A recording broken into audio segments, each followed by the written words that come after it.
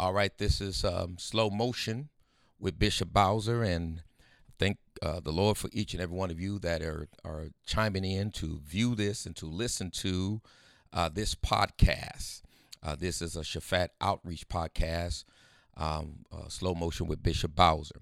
Tonight, we're going to be talking about house Negroes versus plantation Negroes, and some call them field Negroes, right? And I want to talk about the slave mentality and a divided house. The slave mentality and a divided house.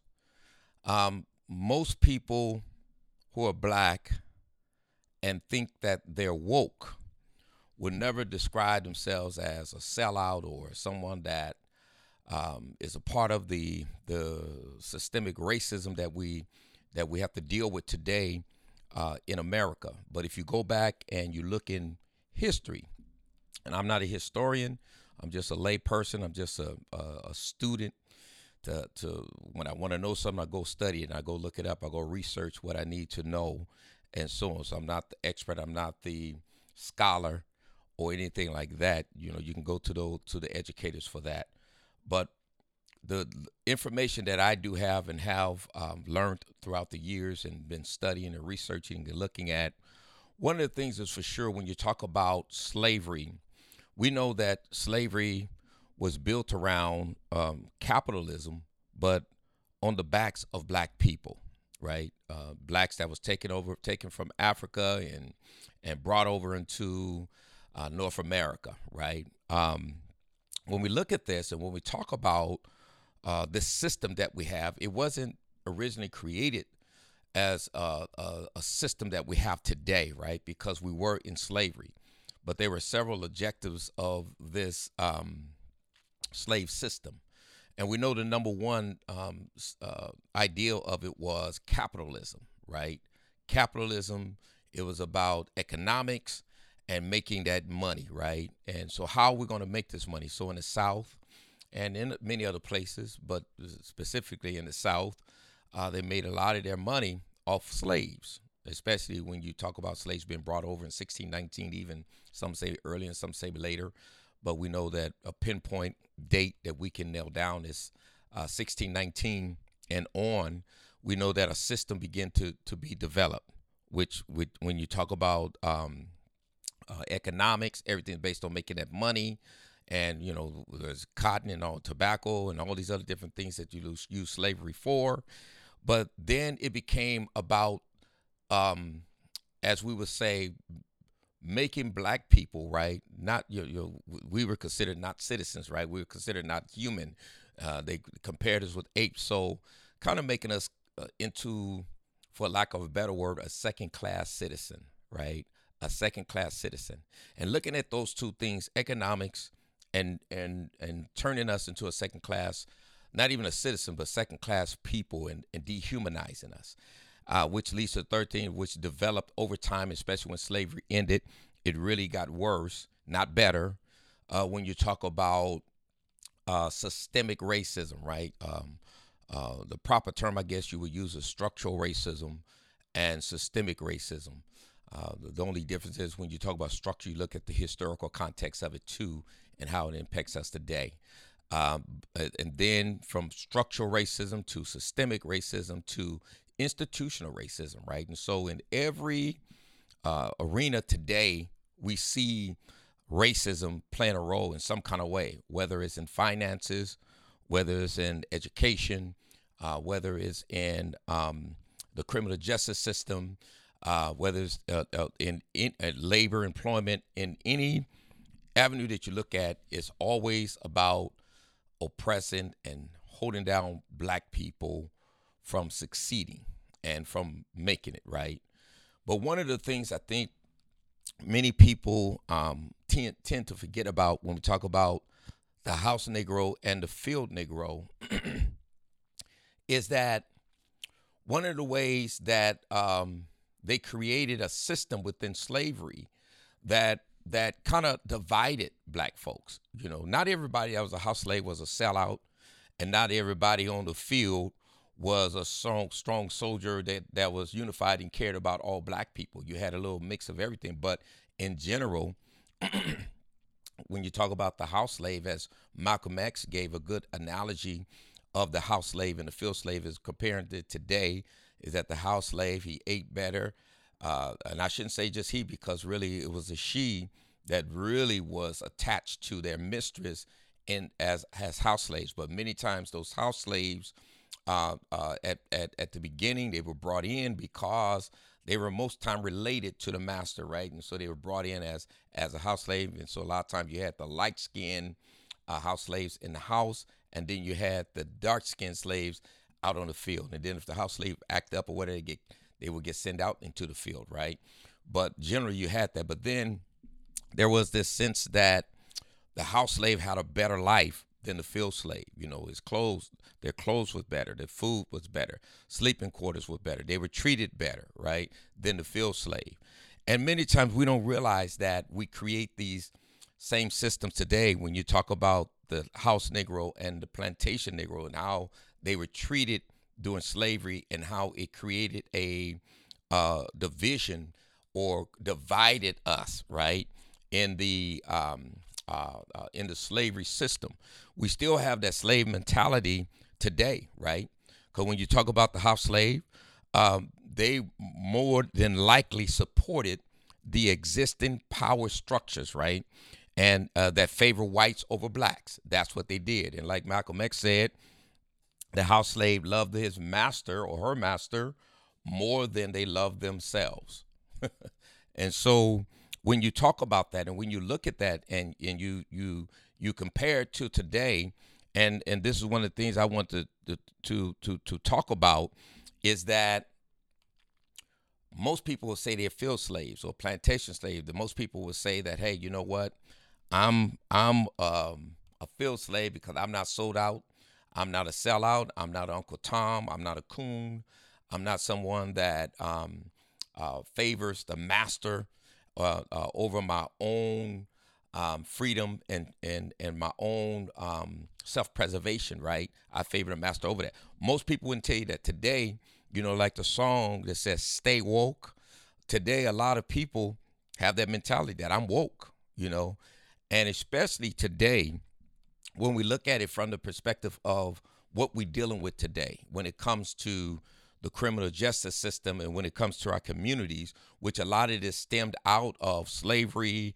And then after Reconstruction, you're talking about Jim Crowism, the Black Code laws, Jim Crowism, and then setting up these structures and systems of oppression through the criminal justice system with mass incarceration of black people, and then setting laws up when you do commit a felony or when you are on probation, you lose certain rights, right, to reduce you back down to a second-class citizen versus being equal in your treatment as a white person will be treated.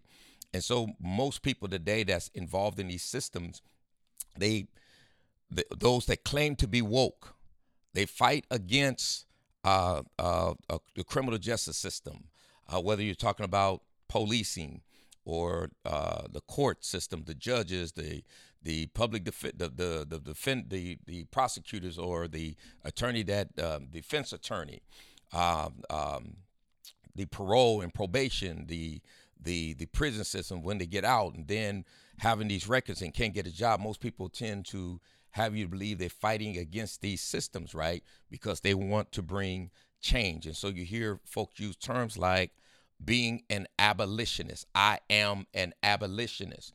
Meaning that they want to get rid of the prison system. They want to get rid of policing and things like that. And I'm all for that too, as believing in that as abolitionists.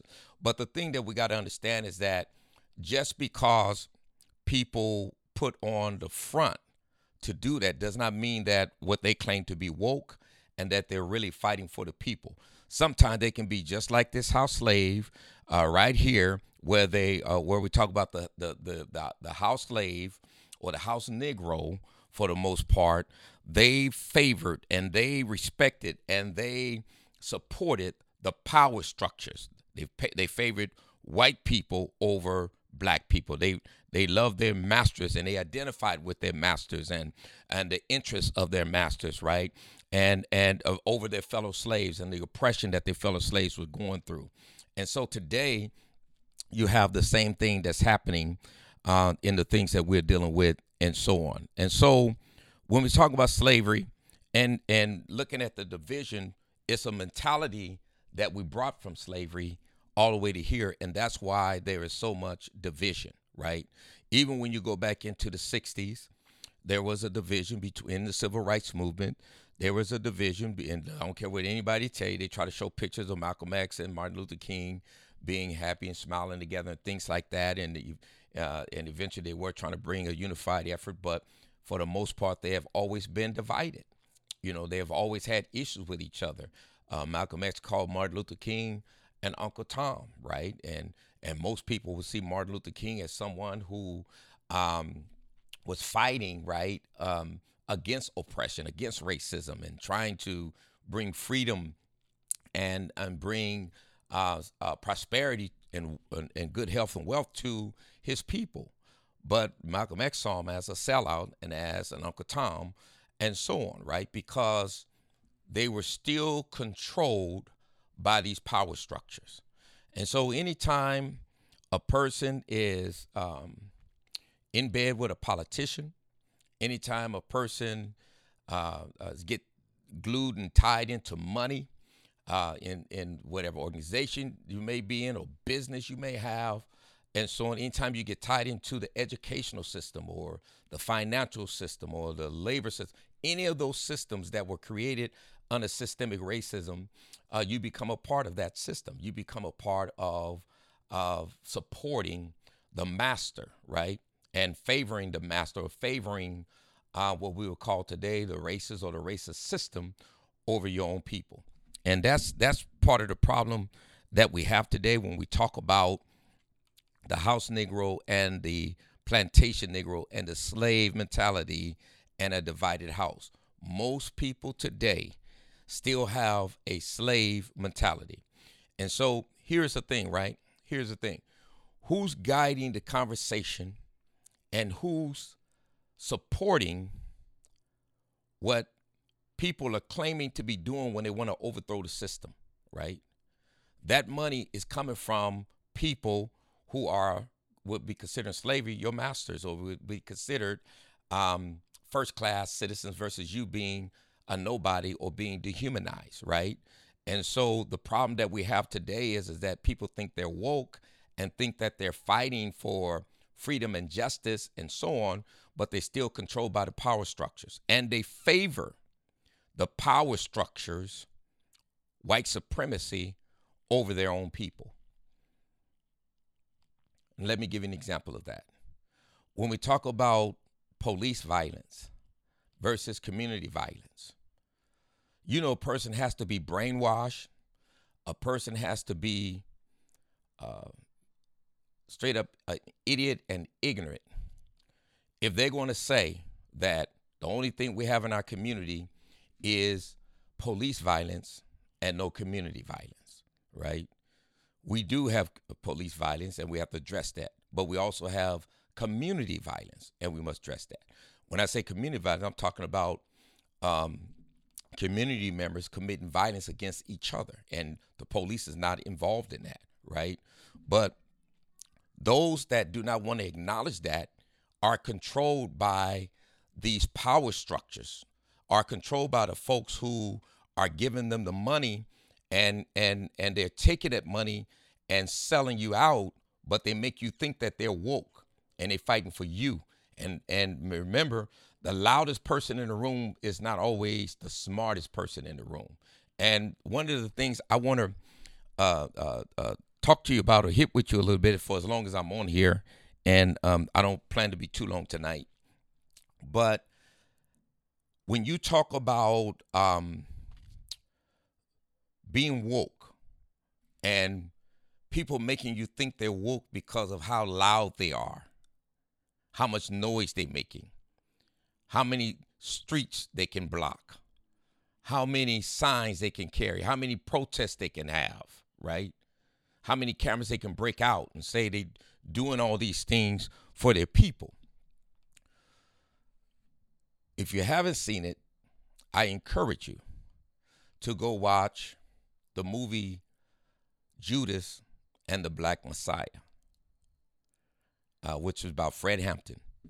And but Fred Hampton had the FBI had someone to infiltrate into their ranks, someone who got in there as like there was a Black Panther, and this individual was always creating friction, was the loudest, was trying to act like he was the craziest, and he was all down for his people and wanted to start riots and shootouts and different things like this. And the same person was being paid by the FBI and being used by the FBI, and he was there to save his own butt because he got arrested for something, and they used that against him. But today, some people are getting arrested, and you don't know about it. And they are working for the systems, whether it's police or whatever system, and to come into community and create friction and division. But a lot of these folks now are getting paid by white supremacists, because white supremacy is not just on the right side, but it's on the left side. It's not just conservatives, but it's liberals too, when you talk about white supremacy. And it just depends on what they want to do. And so they pay them to focus on a specific thing that they know they can't change, right? And so here you have these folks crying out, speaking out about police violence, and don't want to address community violence. And why they don't want to address community violence, you look at the stats, community violence homicides are rising more and more and more. Pretty soon we're going to be back to where we were in the late 80s and the early 90s with the homicide rates going so high. And that's what these systems want, right? They want these systems because then you can scream all you want being a police abolitionist or being someone that wants to get rid of the prison system. You can scream all you want to do that, but when they see all this violence, what they're going to do is that they're going to bring more police in. Because you look throughout the nation, the places that they're talking about defunding the police, now what they're doing is they're going back and taking it back and adding money because violence is coming up. And that's what these funders and white supremacist folks and these people that are in these power structures with money and power as far as politicians, things like that, want, right? They want you to just protest against police and not address the issues that's coming up in our community and so on. Hey, Brother Curtis. Curtis says, I see, let me look on here so I can get all of it. How many community activists and organizations are raging mad at the system until the system pays them and invites them to be a part of it? An old post I created from 2 years ago. Exactly, man, exactly, and so on. And so that's part of the problem, right? So so one of the things that I try to get people to understand is like, we as a people, number one, we shouldn't be fighting each other. Right. And there was I watched years ago when I was involved in the union and the labor unions. This was before was I pastor? I don't think I was pastoring yet. And Nelson Mandela had just gotten out of prison, and they brought him over into America. And when they brought him over to America, they asked him a question. They asked him a question about there was a feud going on between him and another political group, which was a black political group. And so, and they brought him over here to ask him a question to get him to speak out and say some things about him, right? And Nelson Mandela told them on national news, he said, I'm not going to come into a foreign country and hang out our dirty laundry, right? I am not going to come into a foreign country and hang out our dirty laundry. But today, as you see there, community activists and so in these organizations, these folks will come into meetings, right? This shows you how they're working for their master. I was just in a meeting, right? a couple weeks ago, and these black folks came into the meeting, and you got all these white people in the meeting, and we're talking about a certain issue. I was dealing with guns, and they come in there. Who did they attack? They attacked me, right? The only black man in there, right? Besides them two being black, I'm the only black man, only black person besides those two that came in. And the only black man. And, they came in all nice to the white people, kissing their butt, right? But attacked me, right? And when I saw that, I was like, and you all say that you're woke and you don't realize how you're being used right? And they take pride in that, right? And as long as they can say we hate the police, right, or we don't like the police, or we don't want to have nothing to do with the police, you can say that all you want, and it gonna fool some people, but the mass majority of black people and everyone else is not gonna buy into that. And then what's going to end up happening, like I told you, because what these power structures really want you to do, they want you to keep doing that.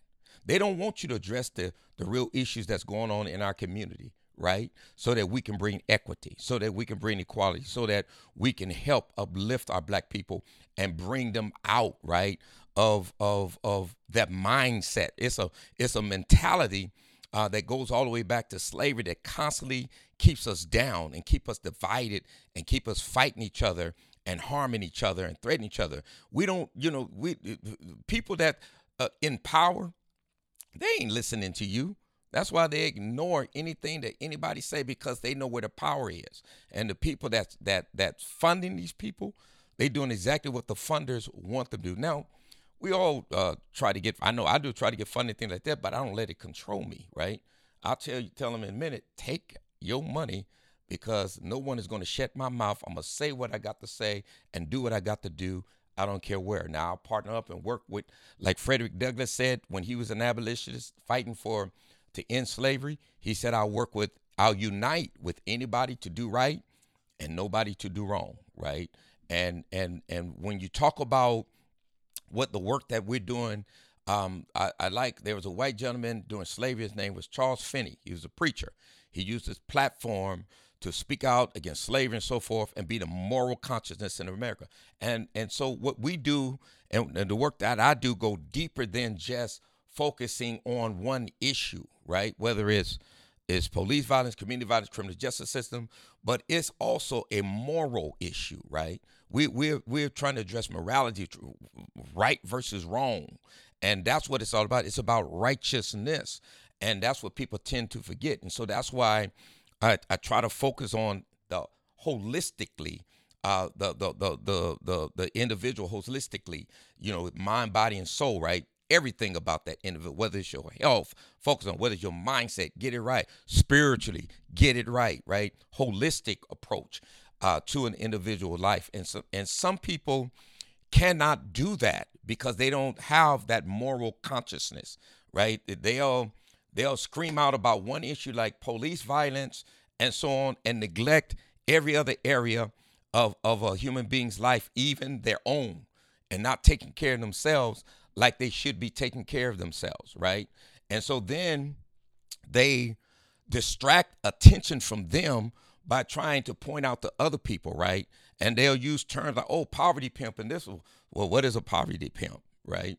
Because, if Brother Curtis is on, he knows we've been doing this work for years and years and years and not getting no money, and they were getting funding, right? And then when you get a little funding from somewhere, then all of a sudden they attack you. Maybe they attack because they, not so much that they want what you got, but they hate to see you getting something, right? And that's part of the problem.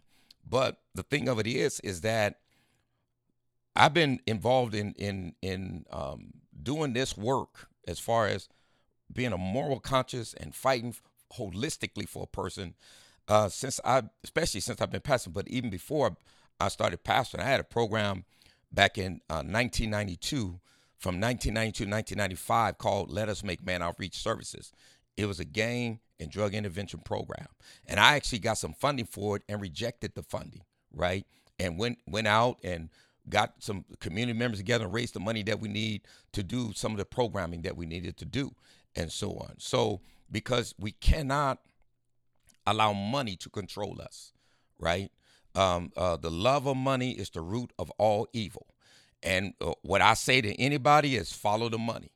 If a person seem to be promoting a certain thing and say they love and concern about our community, but only promoting a certain thing and not addressing all the issues that impact us as a community, they have sold us out somewhere, right? Sold it out somewhere. And I understand some people are one issue person. That's fine. And do your thing. That's what I say. Do your thing. But at the same time, don't be trying to attack other people. And don't be trying to put down other people that's trying to do something different than the way you do it, or don't approach it the way you do it. Because what ended up happening is a lot of these people that try to act like they're all loud and bold and we're going to hold you accountable. We're going to do all these kind of things. You ain't going to hold nobody accountable because you don't have no power. You're just running your mouth and hot air is coming out of your mouth, and that's all you're going to do. Only thing you can control and hold accountable is yourself. And that's what you should focus on, is yourself, and quit messing with other people and what they're trying to do and attack other people. Because when you look at your life, you don't have your life together whatsoever, right? And so myself and my mission and purpose is to be a moral consciousness in our community, right? And that's why with God, I preach word. Now we got to understand something, and let me say this, and this is not to denigrate anybody or put down anybody or anything like this, but it is a truth. And one of the things that Napoleon Hill said, and I like what he said. He said schools produce minds that are empty of self-determination. They have their name, these people that graduate, they have their name written on a parchment, but they have no self-determination. And so a lot of times what happened is people boast about their schooling and their education, right? And then they say they hate white supremacy. They hate these systems. But then I'm saying, well, you're a part of the system. You got education in the system, and you're taking pride in that. You're taking pride in that, and now you think you're acting like an elitist, just like them, because of what you got. But yet, you don't know anything about delivering our people, right? And that's why our people has been stuck. Think about it. Since 1865, right? That's like what, 150-something years that we've been free. And you have people come up in the era fighting for freedom, for liberation, and all these different things. And then you have some say, oh, we made progress. Oh, we didn't make progress. We still have a system of racism, and it's still highly effective against black people and still holding us down and bringing us down. When you look at the prison system, you still have about 40% of folks in the prison system are blacks. And we only make up 13% of the population, right? And you still have a high rate of homicide among black people, right? 50% of the homicides in America are black people, and we only make up 13% of the population. And when you talk about it, when you talk about the destruction of the family that came out of slavery, you still have the same thing when you're talking about the destruction of the family. And a lot of these people that with this hot air and running their mouth don't even have a family. Their families divided. And so what I'm trying to tell people and get us to understand is that we got to heal our community. And we're not going to heal our community by being divided and tearing each other down, by working together and be united. I may not work in your lane, you may not work in my lane, but we most definitely can either be quiet or come in a room where it's just us and have it out if we can work and make things happen, or you do your thing and we do our thing. But what ended up happening is that people take pride in tearing down other people. And it's a poor man or a poor woman that have to put somebody else down to make themselves look good, right? And so I want you to think as we go through this, and I'm not going to be here all night, but as we go through this, just think about this one thing that I've mentioned to you, Judas and the Black Messiah. If you haven't seen it, go see it, because there are things that I know and I've heard and I've seen that I know. You got black folks that's making the loudest voice out there, and have the loudest voice out there is making it seem as though they're woke and they're representing us and they're selling us out.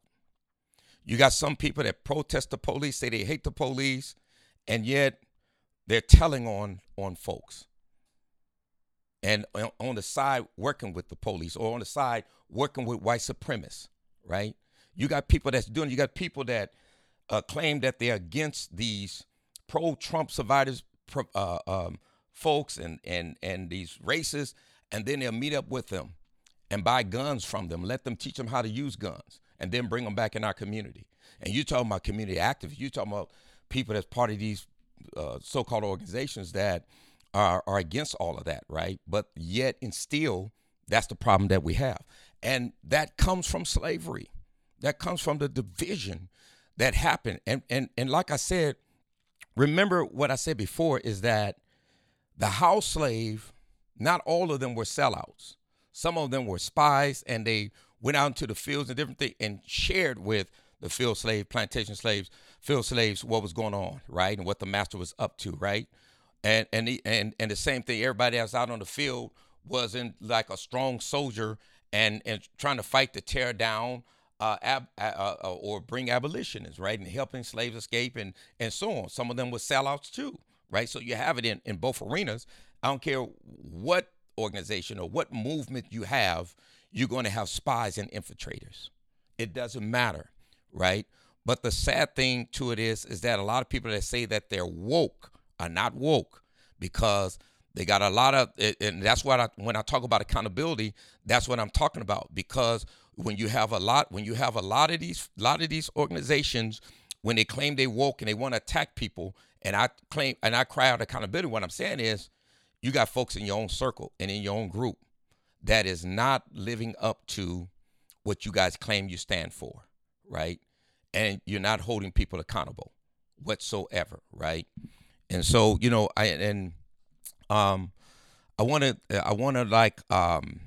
give a shout out to Miss Francine Maxwell, and you heard about. I'm not going to get into all of that, but you heard about what happened to her, and I think that was wrong what they did to her. And I support her. I voted for her to be president, and I do support her, right, in what she's done and so on. So that out of the way, I just wanted to make a point about this, right? But on the other end of it, the national stepped in and took her out, right, which I don't agree with. But at the same time, it shows at least whatever they disagreed with and saw that they believe wasn't right, at least there was accountability there. They said, we're going to deal with this, right?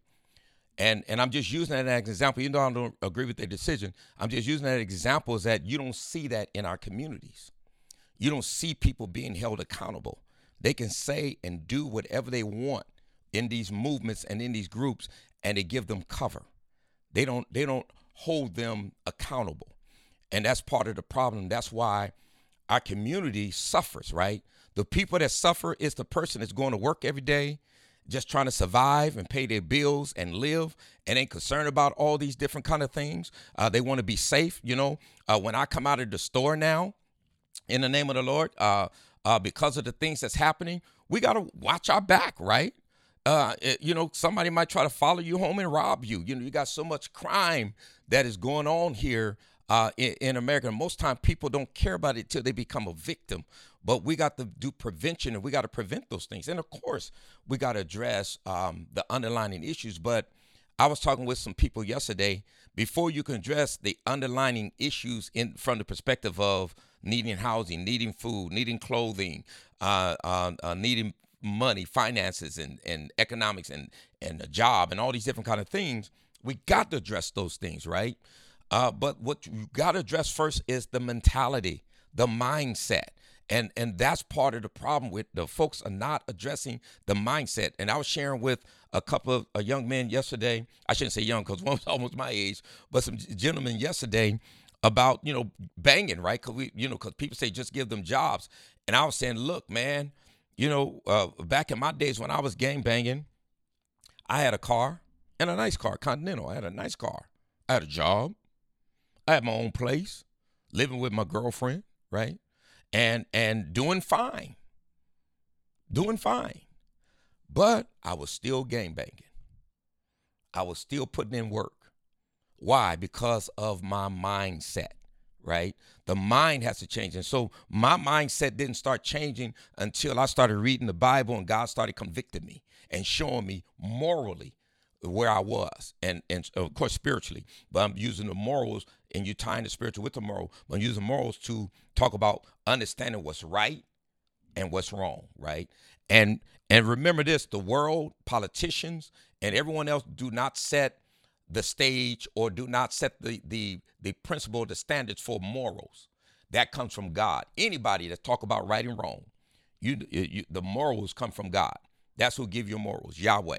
And so that's where we get our morals from, right or wrong. And that's what it's about, because God knows the way we should live and what we should be doing and so on. But you got to understand, many times when you stand for what is truly right, you're not going to be popular, and you're not going to have everyone on your side when you try to do that and so on.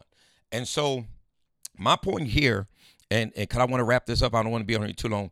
But my point here, and one of the things that I'm trying to talk about, is regards to when you talk about slavery, and when you talk about, as Malcolm X talked about, the house Negro and the field Negro, and how that there was a division in general sense, where the house Negro cared about love, they loved their master, they cared about their master, and they'll do anything for their master, versus the field slave that hated him, like and wanted to be free, right?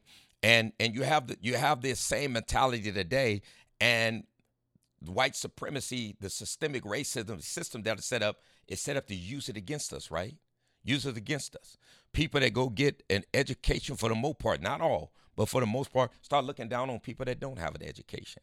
And then a lot of people that go over and get the education, they go over there to get the education, not to impress black people, but to impress the systems, the elites, right? Look at me, I got my degree and all those kind of things. I always, the light skin stayed in the house. And that's what I talked about earlier, because the way it really started out is that a lot of these house slaves were, relatives of the master, right? Mixed, right? And so they brought them in, and they became close to the master and came into the house and things like that. But then, they really started caring about that power structure and supporting that power structure, caring about white people over black people. And you have the same thing today with people that claim that. And so me as myself as a black man in America, looking and seeing and dealing with all these kind of things. Let me tell you one of the things that bother me about these people in these movements, right? Because they use talking points like, we got a lot of trauma in our community, we got to address that, right? Curtis Howard said, this conversation is long overdue. Thanks, Bishop, for shedding light. Amen. Thank you for the encouragement. And so they say things like, and Curtis lived the same life I live, so he knows, and he see it happening too, right? We got to address the trauma that's happening in our communities. We got to get the police to stop abusing in our community, and police are mistreating our community stuff. We got to help these guys get on their feet and so on, and get these guys with these criminal records so that they can get housing, get finances, get a job, and things like that. And then one of the things that I always say when I hear them say it, because a lot of times they hate me, right? And the thing I'll say is like the very people that you talking about helping, I am, right? The analogy I can use is that anybody saw that old, it's not old, but it's at least 15, 16 years old, with Will Smith in it. And he said, and it was called iRobot. Remember that? iRobot. And remember there was a scene where at the beginning where he was Will Smith was investigating the gentleman that got killed, that the doctor that got killed, and when he went into his quarters, there was a robot there that escaped and jumped out the window and so on. So Will chased him down and chased him to the robot warehouse. And when they got to the warehouse, the robot warehouse where they were manufacturing the robots, it was like 1,000 robots there. He asked the lady, check and see how many robots are supposed to be here. And she said 1,000. They said, how many robots are that it actually records? Says 1,001. So he knew that there was one robot out of the 1,000 that was in their formation that shouldn't be there, right? And so they asked him, they said, there's a robot that should not be in this formation. And can you tell which one is it? And all the robots just said, one of us, right? One of us. And so when you think of people like myself and Curtis and many others of you, when you think about that, that's what we are. We're one of them, right? The very people you say that's traumatized. There's no one more traumatized than us that's been through hell on those streets, right? That's traumatized. That's being oppressed by the system, police brutality, Anybody that live on the streets knows that we all been. People talk to me sometimes like I was born in the church, right, on the front pew and never seen anything. I've seen all kinds of police violence, right, that has happened to me, right. I was kidnapped and handcuffed. Police took off their badges and took me to the train track and beat my butt, right, assaulted me. Right. One time they robbed me. Two times they lied on me about something that I didn't do. And not count, one time tried to choke me out and kill me. I've been through a lot of stuff with the police, right? Uh, uh, in the community with violence, committing violence against one another. Kurt Dog from or Curtis from the hood. I'm from the coast. Back in our day, we were rivalries, right? Shooting at each other, trying to kill each other, things like that. That's trauma that you deal with, and then you have these criminal records when you in and out of jail. Some going to prison, different things like that, and trying to get your life together, right? And so you got felonies or you got misdemeanors and you got arrest records that they reduced it down to. At first, it used to be felonies, then misdemeanors. And now what they do is they look at your rap sheet. Even if you weren't convicted of a crime, they look at your arrest and hold that against you and make you explain things that charges may have been dropped on you after 3 days being in jail.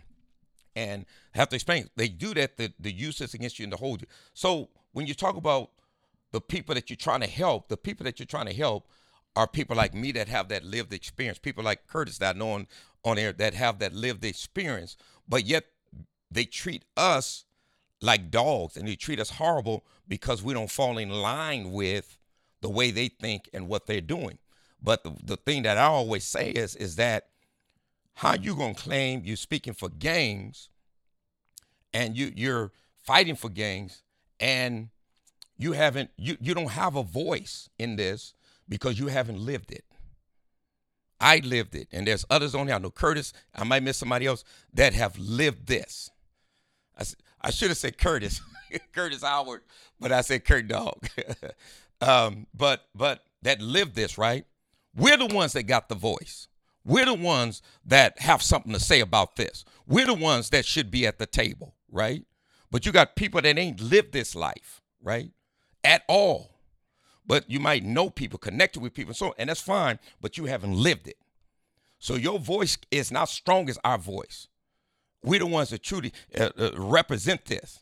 If you haven't spent any time being behind bars and locked up, you might can advocate, and we need everybody to come together, but we lead this. We have the voice. We're the leading voice in this. And that's the part of the problem that we have is that if folks don't go along with what others are doing, then they castigate you. They they right, exactly. Used to be Brother Curtis Howard. Used to be, it was Kurt Dog. That's right. Like Wacky Corn, it was Wacky Corn, but now it's Cornelius. Or people still call me Corn, Cornelius Bowser, and so on. But we have that experience. We live that life. We've been through it, and so on. And no one can speak for us, and no one can speak for those people but the ones who've been through it. And you have so many people that's jumping in here like they the experts and like they know everything, and they ain't lived nothing. They ain't lived this life. You know, you got book knowledge or you got secondhand information, but you don't have firsthand information. You haven't lived it like we have. And so when you say one of us, we're the ones that you're talking about. And here's another example I'll give you on how people are, right? Example I give George Floyd, right? A lot of people saw that that wrong that was done to him. His life was taken by this police officer on TV and everything, right? And now George Floyd is a symbol, right, of police brutality, and his name is being painted on walls and streets and his face and everything, and people are saying George Floyd, you know, and really putting his name up there, right? Now he lost his life for this, but let me just say something in regards to this. And this is one of the things I say. All those people out there protesting, all those people act like they really upset and angry about what happened to George Floyd. If George Floyd was alive and walked in the room and tried to talk to him, they wouldn't give him time of day. That's how people are, right? They use people to promote whatever is on their agenda, but they don't really care about these people, right? They don't. George Floyd probably not even in. If he was alive, he wouldn't probably even be in alignment with a lot of their politics and so on, right? And so the point I'm trying to make in regards to this is that so many times we have people that claim that they're fighting for us, but they're not fighting for us. They're only about promoting themselves. Just listen to them when they talk and when they come in. And so that's what's dividing us. And we need healing. We need to come together. We need people out in the front that's leading us somewhere, right? We need a moral voice, a moral consciousness to awake the black community and bring the black community out of all this that is in right now. When you talk about crime, the violence, the broken families, and all the other different things that we're dealing with. And if folks don't start addressing, especially the rise on homicides and violence that's taking place in our communities, if they don't start speaking and addressing and start doing something to address that specifically, and I only want to talk about police violence, because I went into a meeting and I heard some black people coming there and say that we don't have any community violence. The only violence we have in our community is police violence. And you know that's a lie. You can keep saying that, and that's going to hurt your movement. Because at the end of the day, the politicians and the people that are looking at the stats and looking at what's going on in their communities and looking at it's going to give the police ground to say, we need more money. We need more money for this. We need more police. We need more equipment and whatever. And it's going to get so bad, people say, give them what they want, right? And you can say all you want. We need the resources. We need jobs. We need money. We need all these different kind of things. But you're going to always have this fight and struggle if we don't get in there and we don't start working to help and heal our communities by addressing the mindset and the attitude of people. When you get their mind right, you can get their life right. When you get their mind right, then you can start addressing all those underlying issues. Right? Of course, a person many times don't want to hear you if their stomach is craving for food, and we got to feed them and we got to clothe them, things like that. But I'm just here to tell you that you can give a person all those things, but if their mindset hasn't changed, you're going to still have the same problem. So we do want to meet needs, but at the same time, we have got to change the mindset in our communities, and we can't change it by the only issue we have is police violence. We can't do that if folks are promoting gangs. Whether you're trying to, there's no thing of sense of a nice gang. You know, me being a West Coast Crip and former West Coast Crip, and I know what these gangs do, right? And I know what some of the other gangs do. They kill each other, right? They do a lot of other things, but that's top of the line. So how I'm going to align myself with something that is violent, that is criminal, that is horrible. Yes, these are our children, but we got to rescue and get them out of that. We can't promote that and say it's okay to be a part of that because of what it represents, right? And that's part of the problem that we have. So when you think about it, think about people like Frederick Douglass on slavery, Sojourner Truth, and Harriet Tubman. I named those three. There's a lot of them that was abolitionists, and they had a mindset. They were fighting to save their people, but they came with a moral voice. They came with God, and they came with a moral voice. And when you look at these movements today, they don't want God nowhere around. And that's part of the problem. They have uninvited God, and you're not going to solve any problem without God, right? And that was one of the things that who was it? Napoleon Hill also said, and I agree with this to a certain extent, right? He says schools and religion keep people in ignorance rather than serve them, right? And I know even when I was coming up and being taught, I thank God that I got my life together and got saved and things like that, but it did keep me in ignorance about what was happening in the real world and being able to think for myself, right? And so even in the churches, and when we talk about religion, we ain't just talking about churches, we're talking about all these different religions, but specifically because I'm in the church, when we talk about the churches have got to start stepping up, getting involved in the community like they used to be back in the 60s and so on. The churches was leading all this stuff, right? Being the leader, being the moral voice and the consciousness of the community. We got to get back to that. We got to get our churches back involved. Faye said, how do we get them out of it? I believe my 18-year-old grandson is into something in the streets. I haven't, let me see if I can see it because I can't see the rest of that statement. I haven't seen him, but I'm not crazy. I hear you on that. But yeah, and you know, there's with one of the I'm just using an example. One of the programs, a program that we have, our approach is dealing with the mindset, right? But one of the things that I tell people, there are 5 stages of change, and they call that the trans-theoretical model of change. And it's 5 stages of change.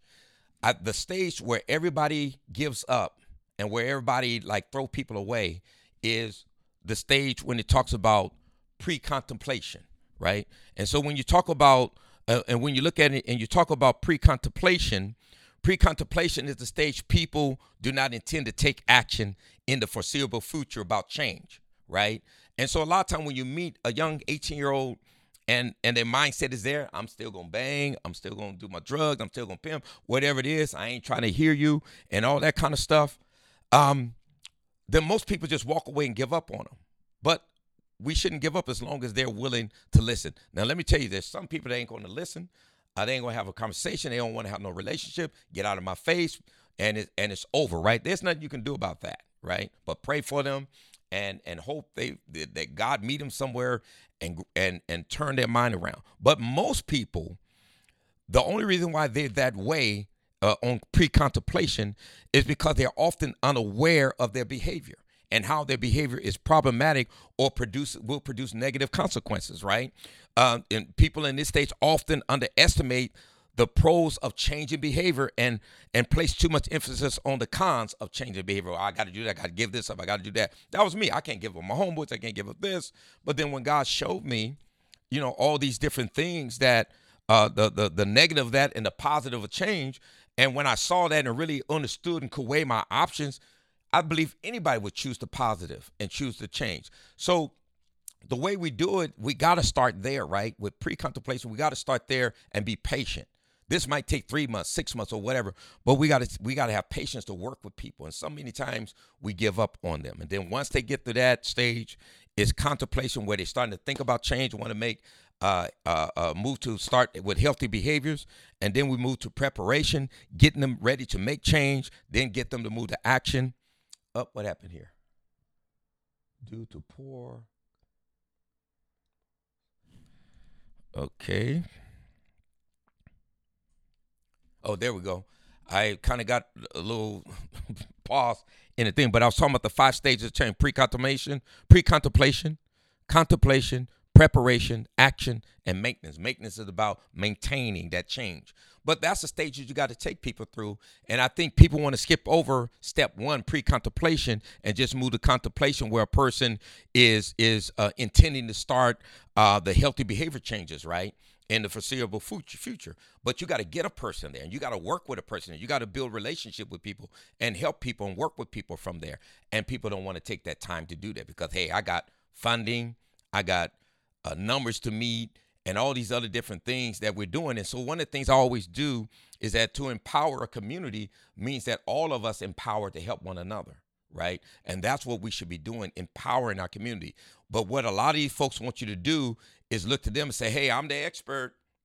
Come to me, and I can help you, and I'll set you free, right? But really what should be happening is that we should be educating and empowering the community to do for themselves, right? And when we start doing for ourselves and understand how to bring change, we'll see change, right? We'll see that change. And we got to have the right people leading, because the question I always ask is, where are you leading me to, right? Because just to end police brutality don't solve all my problems, right? Just to give me a job don't solve all my problems. Right? Just put a little money in my pocket or get an education won't solve all my problems, right? But what can solve my problems is that when I become self-educated. And when I become an independent thinker, and when I learn how to do for myself, right, you won't give me a job, but I'll create a job for myself. Right, I'll become an entrepreneur, a businessman, and do my own thing. Right, and I'm gonna learn how to handle finances, conduct business, deal with my taxes, deal with all those different things. Right, and so this is what you call empowering people, where we're not relying on the system, but we do for ourselves and we support each other, right? But right now we can't even support each other because we're coming up against each other and fighting against each other and hurting each other. And the community at large is seeing all this, and they're just going about their business. I don't want to do with them, I want nothing to do with them, and just dealing with their life and trying to deal with these struggles the best way they can, right? While the white supremacy and these systems have put us against each other, because some people with power have a lot of money to fund these groups so that they can continue to do what they do. And when you tell them to address, hey, let's address the family, let's address the violence, let's address these maladaptive behaviors, right? Let's deal with these things so we can bring real change in our community. Let's empower people. Let's address the moral issues, right? Our brothers out there making babies all over the place, right? Got 3 and 4 women, and you okay with that? These folks being a part of your movement, and they're irresponsible, right? There has to be accountability. We have to teach them, our young men, how to be men. There was a thing that a gentleman said, is that he said the white supremacy don't fear women, they fear the black man, right? They fear the black man. And that's where the attack has been since slavery. And if we don't understand it, you can't uplift the black family if you don't uplift the black man.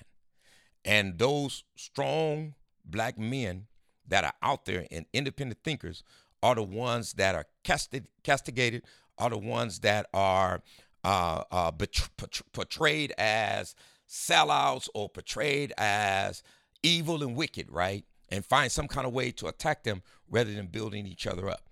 Yes, we have our problems. All communities do, right? And organizations, black organizations fighting black organizations. A lot of stuff that's happening in some of the black organizations happen in white organizations too. They have a lot more money, more millions of dollars, and they're in our communities, and nobody says anything about that. But it's safe. People do what is safe, right? It's safe for us to tear down each other because white supremacy allows that. They're not going to allow you to do the other and go after the other folks, right? One of the examples that I use, and I'm going to close on this because I'm running out of time. Thank you all for coming in, and I'm going to try to go through the questions if I didn't answer any questions. But when we talk about these systems and how our organizations, when you look at say a strong white organization coming to the community, nobody says something about it, but it's safer for them to attack one another. Look at the example of like the cartel, the Italian mafia, the Mexican mafia, right? Even some of the gangbangers on the streets, Crips and Bloods, and so on. When you look at these groups, they're very violent groups, right? They don't play around. And so you don't see these people attacking these folks, protesting these people, calling their names out, right? Because why? It put their life at risk, right? So they're not that's not safe to do. So I'm going to do what is safe. And what is safe to do, and what white supremacy allowing these systems allow, is for us to attack and hurt and harm and kill each other. So that's what we do, right? There's just not banging with Bloods and Crips. There's banging among educators and uneducators, among the community members with different ideologies. Rather than everybody just respecting each other and working in their lane, we tear each other down because, well, I want to be number one. Yeah, they will kill you. I want to be number one. So let me go through and see if I can get some of the questions here that anybody, Hilton Smith, power concedes nothing without demand. That's Frederick Douglass. It never did, it never will. Amen. I agree with that 100%. Let's see who else. Okay, that was just okay. Let's see here. Okay. I'm just trying to find any questions that I may have missed. Yeah. So it looked like I've seen them all. Yahweh make a change. That's right. Sister Faye, you're making me want to cry. Amen. Um, Especially for the people that's been in jail. That's right. That's right. Absolutely. Um, I think that's about it. Let's do it. That's right. And one of the things Sister Faye said, I think it's the brothers that don't have their dads or a man to show them how to do right. So when they having them babies, they don't know how to be a daddy. That's right. And and you're absolutely right. I mean, that's the main thing. But what also is though is that because I grew up in a home with my mother and father. My father was actually my stepfather, but he raised me as his own, and all the way until I got grown and things like that. But there was other factors in it, like my environment that I lived in, what other folks are doing, talking about peer pressure, the drugs that got involved in the community, but also what the parents are doing, right? And what the parents are engaged in and involved in. But then also, as a young man growing up, you can watch and see your dad. So there's things I knew, right, to be a breadwinner, because my dad was a breadwinner and making sure you provide for the home and do different things like that. I knew those things, but I didn't know the basics, right, of being a man to care for his wife and his children, and so even when I got in church, they didn't teach me in church, right? And I was doing a lot of things wrong. I thought I was a man. and everything. I'm working, I'm paying the bills. Hey, look, I'm doing the man's, I'm taking my responsibility. But really weren't doing some of the things the Bible is calling for is nurturing and taking care of your wife and taking care of your children and making sure they grow and nurture to be right and teaching them, right? Because this is important. Teaching them how to be men, how to be dads, not just by setting that example, but also by teaching them. And you teach them by example, but you also teach them by instructing them and showing them, right, how to do it. And that part was missing, right? And then in your mind, when you think you know it and you don't, then it messes up. And so that's why I was talking about that moral conscience. We got to have that moral conscience of knowing what's right and wrong. If we want to know how to be a man, we have to look to God, and God will teach us and show us how to be a man, right? Want to learn to be a father, God will teach us and show us that.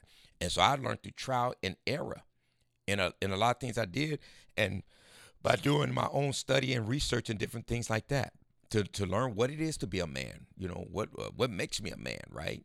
Not just by looking like a man and growing a beard, but my mindset and so on. So and let's see, I think Rachel said, not really. Some boys go out and met the banger and want to be a part.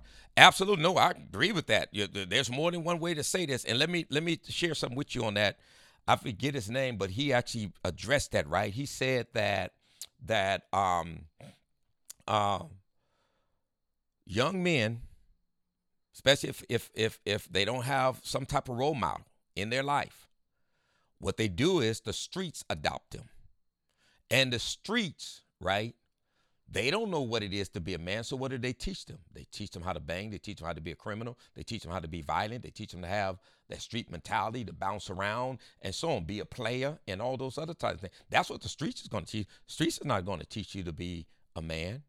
And that's what end up getting a lot of our young men.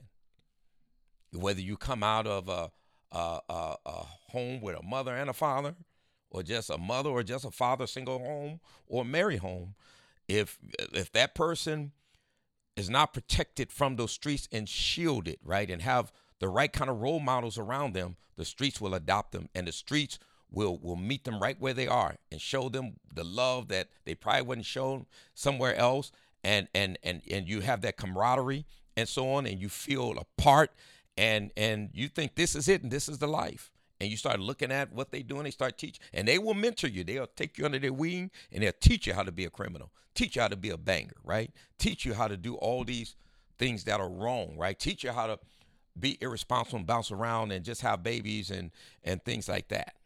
And so it's I agree, and it's crazy. And we got a lot of work to do.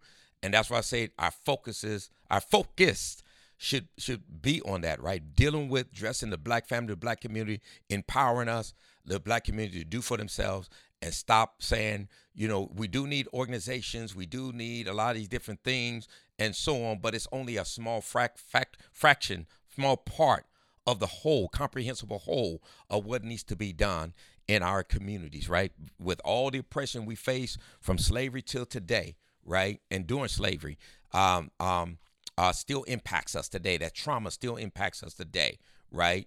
All the discrimination, oppression that happened, Jim Crow and all that, redlining, all those type of things, it still impacts us today. And so we have to step it up and start bringing real change. It's not about doing what these white supremacists who call themselves gods, have billionaires that have this money that want to fund you and say, I want you to do this, and then you do that, or falling in love with some white man that says he's going to lead you to the promised land, whether he's talking about socialism or whatever else. It's not going to lead you nowhere, right? To set you free. And we set ourselves free, right? By educating ourselves, empowering ourselves to empower our communities. And that's what we got to do. All right. That's about it for tonight. I thank each and every one of you for coming on. I'm going to be coming on every Wednesday, Lord's will, with this podcast. As I said before, please put in the comments, or you can message me if there's a topic you want me to talk about, because I want to hit on issues, especially those that are coming in and supporting this podcast. So we thank you for your support. We thank you for viewing us tonight. And this is Slow Motion with Bishop Bowden. Those that are on our podcast, you'll be hearing from us again next week. Thank you, Sister Faye, and we love you too. All right, God bless everyone.